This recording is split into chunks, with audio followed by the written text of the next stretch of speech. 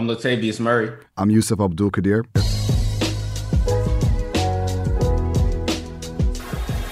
And Murray catches a seam.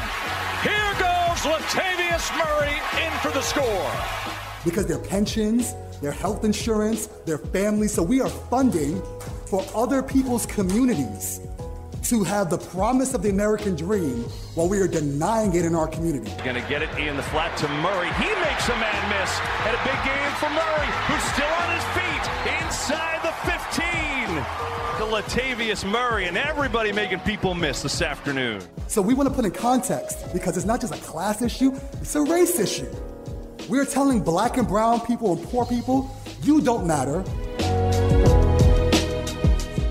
And this is Afrofuturist Podcast. This has been an amazing year for Black art, just general, like just amazing music, amazing, movies and actors, and it's just a great moment for Black art. There are three particular movies that have come out consecutively that have really resonated deeply with particular themes that are kind of consistent. And in this episode of Afrofuturist Podcast that we're titling "This Is America," we want to make sure that folks have an opportunity to, if they haven't seen the movie, to go watch them, to think about what are the key takeaways that resonate with us in 2021. So, Latavius is a movie buff. I'm a movie buff. And we got three really good movies that we're going to talk about on today's episode. We're going to talk about A Night in Miami, which is a movie that's based off of a play between, it's not a real version. It's kind of like a fictional moment in what would have happened if Sam Cooke and Malcolm X and Jim Brown and Muhammad Ali got together one night in Miami. What would that be like? And we got the chance to be flies in the room in that movement. The second movie that we're going to talk about today is The United States versus Billie Holiday. Amazing acting it's just amazing altogether. And then the third movie that we're going to talk about is another really amazing film, Judas and the Black Messiah, which chronicles the life of Fred Hampton, the former chairman of the Black Panther Party in Chicago. So I got so many things on my mind about these movies, Latavius, but I want to get your thoughts. Like, what of the three movies, which of the three resonated with you most, and what were your major takeaways?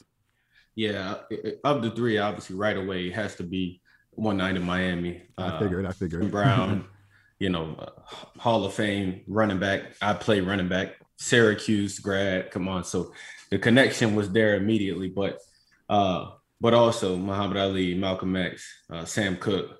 So just the fact of today and it relating to what I thought was Malcolm really trying to make a point for those guys to use their platform, right, to speak out, for the Black community, and so we obviously are in that world today where we have that opportunity more so than before, and so it was just real cool to see how those two kind of relate, especially today.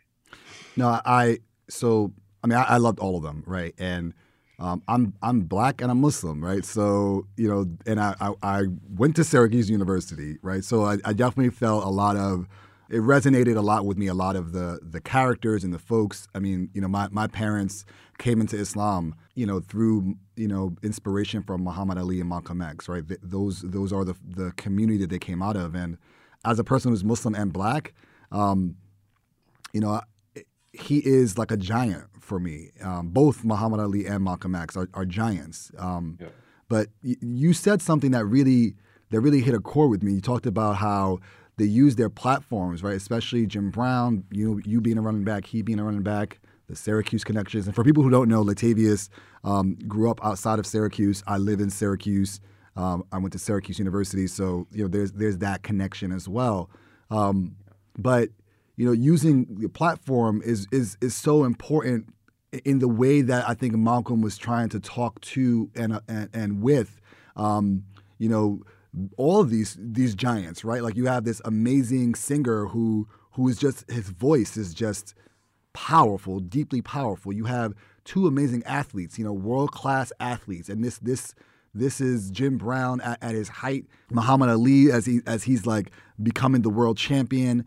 And each of them are kind of struggling with like, I want to be successful, but also these problems that are affecting our community. And we saw in 2020, every sports team, like every sports, football and basketball and baseball and tennis and Major League Soccer, and we saw every sports league engage in the movements that were happening after the killing of George Floyd, Ahmaud Arbery, and Breonna Taylor. I want to get you, what does that feel like for you? Like, how do you balance between, wanting to be at the peak of your career in the NFL and also seeing that as a black man, like, our people are being killed in every way. How does that resonate with you, and specifically with you?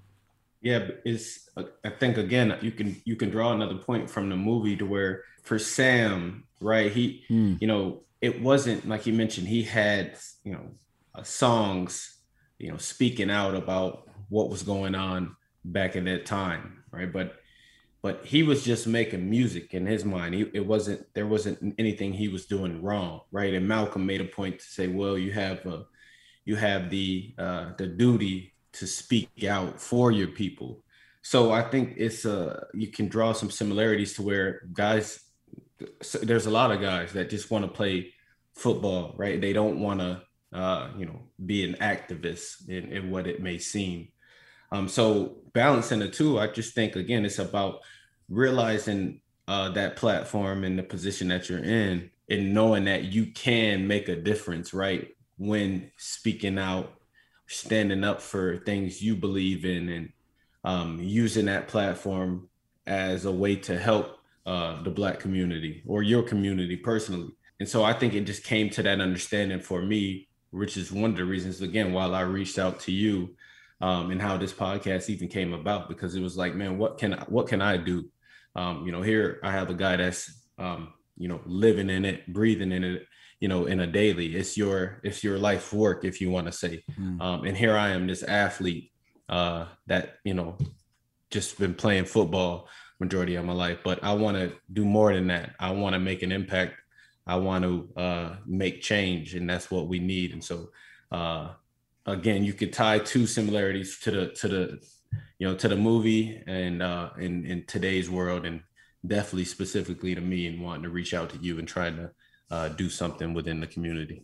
I think that's right. There is this rich history of Black activism, particularly Black athletes and activism, and Black singers and activism, and Black people using their platforms. And there's also a contrast between like folks, just wanting to like exist, right? And wanting to have to like just make money and get out of poverty and take care of their families. And those are real. And I don't think it's fair to make a judgment on what people do. But, if you have great power and a platform, in some respects, in many respects, you have a unique responsibility. But you raised something, particularly because you started with Sam. I thought you were going to go to like, Jim Brown, but you started with Sam Cooke. So it makes me want to jump to really the brilliant performance, in United States versus Billie Holiday, right? And I mean, that is the most fresh in my mind because I just saw it last night. And so I got like so many feelings about it. And I got to watch it again just because it was powerful. That 1 hour and 57 or whatever minutes was truly powerful. But in both of really all three of the films, you have the U.S. government through the Federal Bureau of Investigation monitoring and surveilling Black liberation activists, right? People who are using their platforms to make broader awareness to the public about the plight of Black people. And I thought it was masterful the way that, they showed the way that the government has done that, and they still do that today, right? It's not, it didn't disappear. In each of the movies, you find, an infiltrator, right? Someone who is pretending to be your people's, but is infiltrating. In each of them, you have the government targeting particularly people who have a huge platform and trying to like really, really sully their credibility and discredit them by trying to embarrass them publicly and really a full-out assault on those people. And this is so true with Billie Holiday, right? I mean, her song Strange Fruit, which if you don't know the song Strange Fruit, there's Apple Music. It's been sampled, right? Yeah, right. Like you can go, for the people who don't know it, go on YouTube and listen to it, because it chronicles a moment, a long period in American history where Black people were being lynched, and simply for being Black. And again, that hasn't ended, because what happened to Ahmaud Arbery is a modern day lynching, right? It's the same thing where your Blackness is, worthy of you being killed by white people, fundamentally because they feel that they have the privilege to do so. You looked at someone the wrong way, or they perceived you a certain way, and therefore justifies them to extrajudicially kill you outside of the legal process. And it was crazy, because you look at the movie, and in one scene in the beginning, she's got a heroin addiction, and she's had a traumatic life, and she's talking about how the heroin helps her to cope. And for many people, drug addiction is a way that they cope. I'm not saying it's right or wrong, but it's just a reality for a lot of people. Their circumstances create that outcomes for them. And she says, I'll do with Judy Garland, right? And Judy Garland is another famous actress of the time. She's Dorothy in Wizard of Oz, right? I'll just do what Judy Garland does, and I'll just go to rehab and I'll get help. Except they didn't do that for her, right? And so they brought her to jail. They brought her to prison. And I just wanted to get, I got so much to say, but I just want to get your thoughts on that movie and the way that they targeted her through her drug addiction just because of her singing the song Strange Fruit. Obviously it's a movie, right? But it also, you just get this feeling of some type of fear where, man, if they're willing to do anything, if they're willing to go to those depths to keep somebody quiet, right? To silence someone based on an actual right that they have, right? An actual song. This is her work. It's just a scary thought to have. And so I think, now today, you may see a lot of guys afraid of speaking out, afraid of the lashback, on just speaking out on what they believe in and what they feel is right. And so when you look at the FBI infiltrating, not only just here in Billie Holiday movie, but Judas and the Black Messiah, our own people, it's just a scary thing to see the depths that the government will go just to silence a Black community and not allow someone to liberate them or the fear of being liberated. Yeah, Latavius, it didn't end, right? And we're definitely going to talk about Judas and the Black Messiah. Fred Hampton's story is deep, but there's something you said that really affected me. Like I work in civil rights. It's what I do. I got a kid. I have a wife, and it's a struggle. It's a real struggle, because you think about, I don't want crosses burned in my yard. I don't want tires popped or something that happened to my family because of my activism. My mom doesn't live far from me, and she's elderly. I don't want anything to happen to her, as a collateral effect.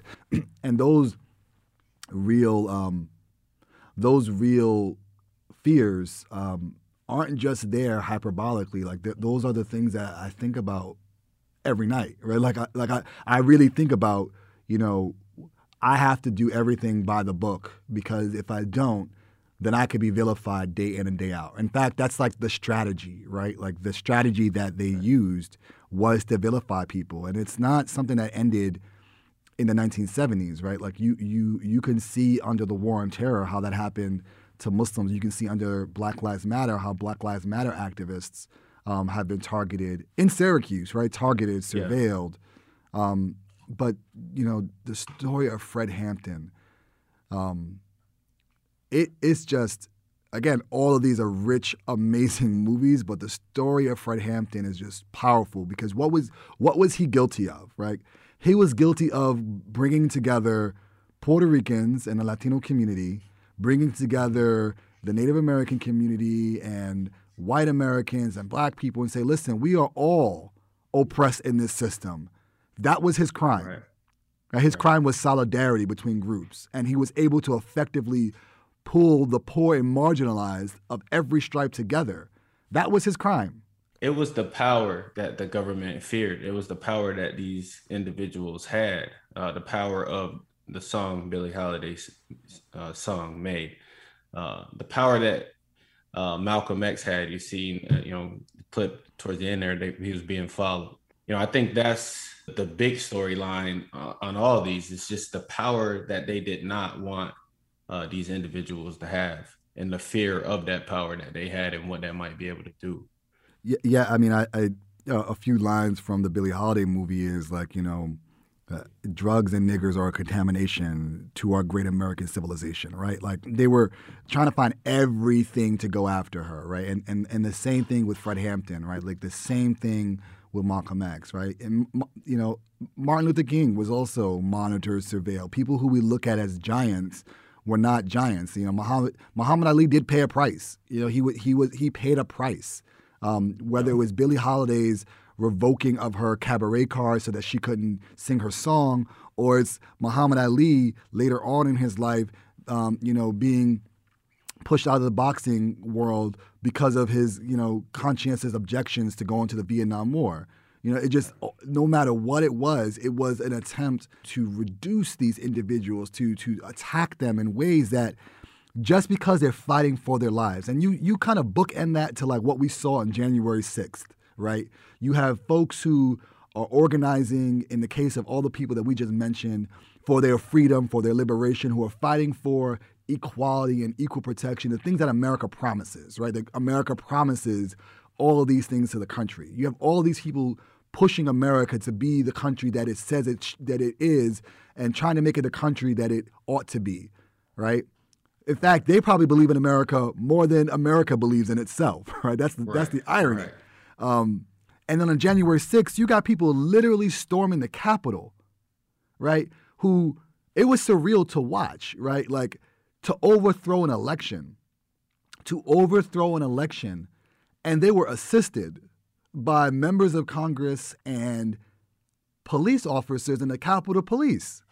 I mean, just the stark contrast of like how Black Lives Matter activists show up and you got armored vehicles, you got rubber bullets, you got mace, you got pepper spray, you got water tanks, you got, militarized formations, and people are literally storming the Capitol and no one shows up.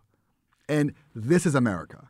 And that's why we really have this topic today centered around that idea, because we have this contrast between what lessons from history we fail to continue to learn. And I think what these three movies really show clear is just there's been a lot that has changed, but there's so much that has been consistent. And so please go ahead, Latavius. No, I was going to ask you something because, one of my classmates mentioned, we were talking about democracy and its democracy declining, just not domestically, but internationally. Our predatory states rising. And he was talking about when they stormed the Capitol and how he almost made it seem like it was okay. Like, hey, if it's okay if that's what they chose to do. And in my mind, I'm sitting back like, if I didn't know anything about public administration and just growing up, it wasn't until this election, right? And it wasn't until this transfer of power to where I've seen something like this happen. So why is it okay now? It hadn't happened before. There wasn't all this, a false election and, cheating and voting and voter fraud. But just why now, right? Why when this president's time is up, it's time to leave office, a guy who I want to say ignited a lot of the division that we have today. Why is it okay now that they chose to not have a peaceful transfer of power? Yeah, I mean, I think so. Another connection we have. I have a degree in public administration, so I'm happy to hear that. I'm working on it. You know, Latavius, there's a lot that resonated with what you said, and I think a part of the problem that we have is that we as a country have been effective at hiding history so that we don't really know the history, and a part of the history has been whether it's communities in the South after Reconstruction. These things are not new. Like this has happened in the U.S. before, right? It's not happened in the Capitol, right? Like we haven't had like the storming of the Capitol in the way that we saw. That's new. That's different. But this attempt to overturn an election or overturn elections because of Black people gaining political power, which is really what this is about. This is really about there's a shift culturally in the country where there is this fear. It's a fear that white folks have that really is not legitimate fear to have, but it's a fear that's there. The data talks about this. The media talks about it as kind of, which I always get frustrated about the way the media makes it like sound like, it's just disaffected white voters. No, they're not disaffected, right? Like they're afraid that there is a rising minority that is becoming a majority of the country, that the color of power is shifting. And that really typified when Obama became president because it was clear, right? It was stark that how the hell do we get to let a Black man become the president? I want to note that he's half Black, right? So, he's a Black man. I'm not taking his Blackness from him. But it's just an interesting idea to deal with. But we'll tackle that in another podcast for another day. But the moment that you see Black voters and brown voters and Asian American voters and Native American voters, right, in key states across the country, right, like in Arizona, how do we win Arizona, a state that we haven't won in some time? Because of Native Americans showing up to vote. How do we win Georgia? Because of the mobilization of Black voters, of Asian American voters, right? It's the sense that like all the tricks that we use to like, and by we I mean that those who want to preserve white supremacy have used to be able to suppress votes, to make it difficult to vote, to basically kind of continue a racial caste system in this country. That those tools, we were able to out-organize it. And so the only thing left that they could do was to like try to legitimately overthrow the Capitol, like try to storm the Capitol. That's the last resort. And if you notice, he didn't just bring this up now. He's been doing that since the first time he ran for president, talking about quote unquote Second Amendment remedies. Because what the Second Amendment talks about is if you have an oppressive regime, you can use the Second Amendment to overthrow a government. And that's really what he had been hinting at for several years. And his followers, disaffected as they may be, have been able to mobilize. And I think that's a part of the history that because we don't talk about these issues in a real critical race way, in a real intersectional way, in a way that uncovers that, we're able to look at what happened January 6th as if it happened in a vacuum, an abstract of the 200 plus years of history of our democracy that got us to that moment. And so there are a lot of lessons there, a lot of lessons. So how do you feel about if someone were to say to you, don't tie, one party or a party member, right, to the whole party, just because, if you want to call Trump the bad apple doesn't mean, that they all are. What's your response to that? Because I hear that a lot regarding when you have these, differences and arguments to make around, what he did or didn't do. Yeah, I mean, I never believe in collective guilt. Like, I just don't believe in blaming an entire group of people for what individuals do.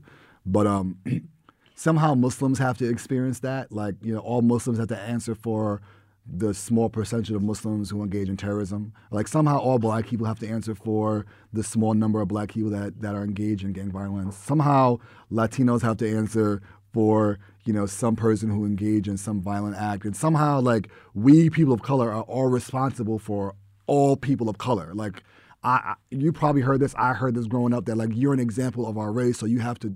Why can't I be an example for me? Why do I have to wear all black people on my shoulders, right? Like, I'm honestly, because I love being black, I'm with it, right? Every day of the week, I'm gonna rep black people. I'm gonna make sure to do everything to advance our people. And so I'm with it. Like, I'm not even gonna push back on it. But why does that standard exist for us? But 75 million people voted for Trump, a man who clearly, overtly talked about a pandemic and saying you can put bleach and somehow that'll make it disappear. Like, somehow talked about Mexicans as being rapists in such a disgusting, offensive way. Talked about women in demeaning, disgusting ways. Talked about black people, what do you got to lose? I don't know, my life, my job, everything. The way that he talked about Muslims and wanted to have a Muslim ban, like, you can go down the list. And I'm not saying all people who voted for him are racist, but I am saying everyone who voted for him were okay with racism existing. Because there's no way that you could have supported him without being okay with what he was talking about. If you just supported him because you're going to get tax cuts at what expense? If you support him because he's good for your business at what expense? If you supported him because you like what he was saying, he was tough, and like what he's saying, at what expense? At the expense of the rest of us? And I'm just supposed to, like, kumbaya, hug and kiss, and nah, I'm not with it. I'm just not. So I don't blame all people who supported him for that.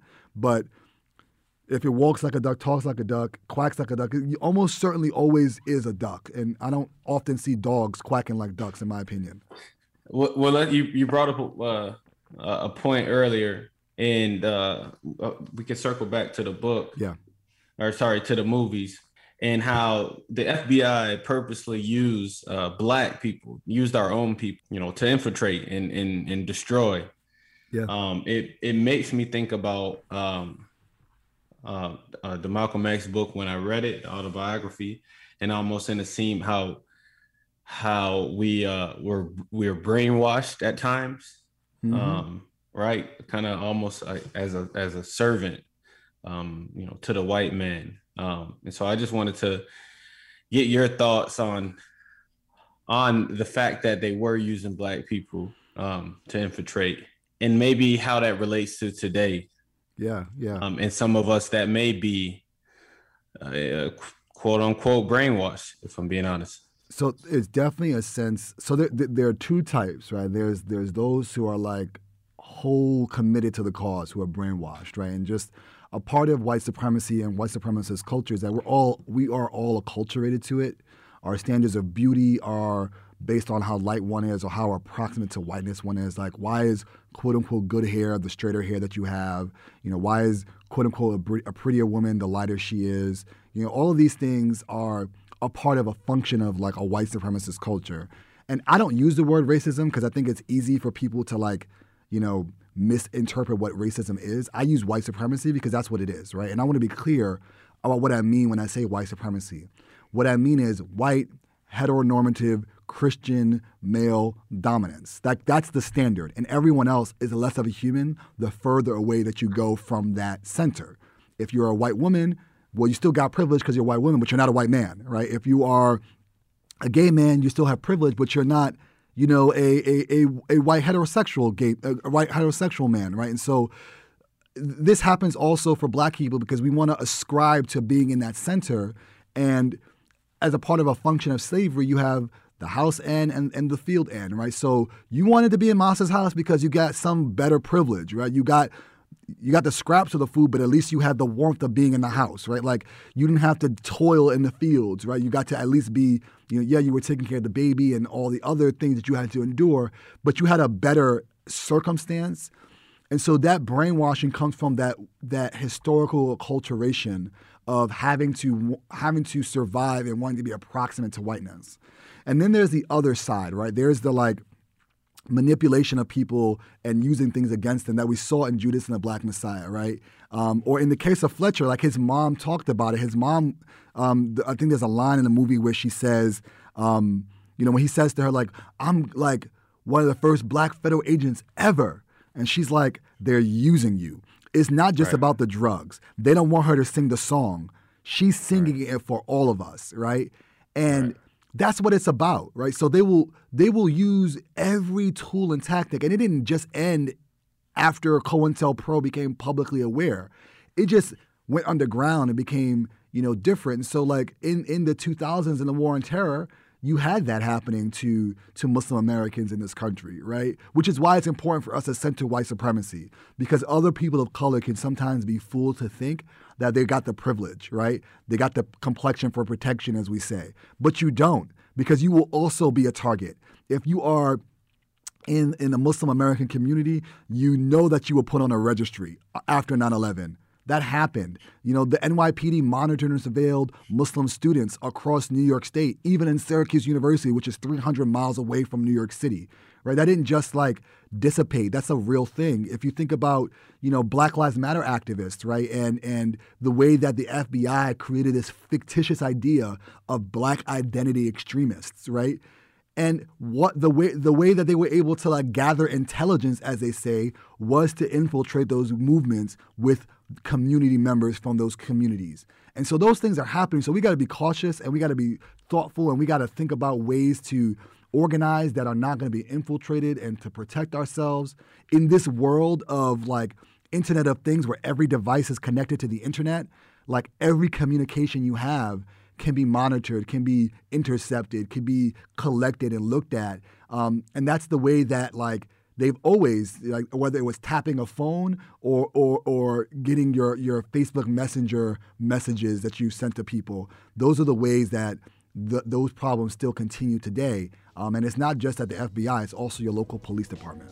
I just want to let folks know that if you haven't seen the movies, you got to watch them. They're powerful, they're important, and they're really getting us to understand how this is a continued theme throughout America, whether it's trying to stop Black movements, targeting leaders of movements. It's going to be it's a consistent part of American history that didn't just die. It's not history, it's our current reality. This is America. This is America through and through. I want to thank everyone for listening to us. This is Yusef and Latavius on the Afrofutures podcast.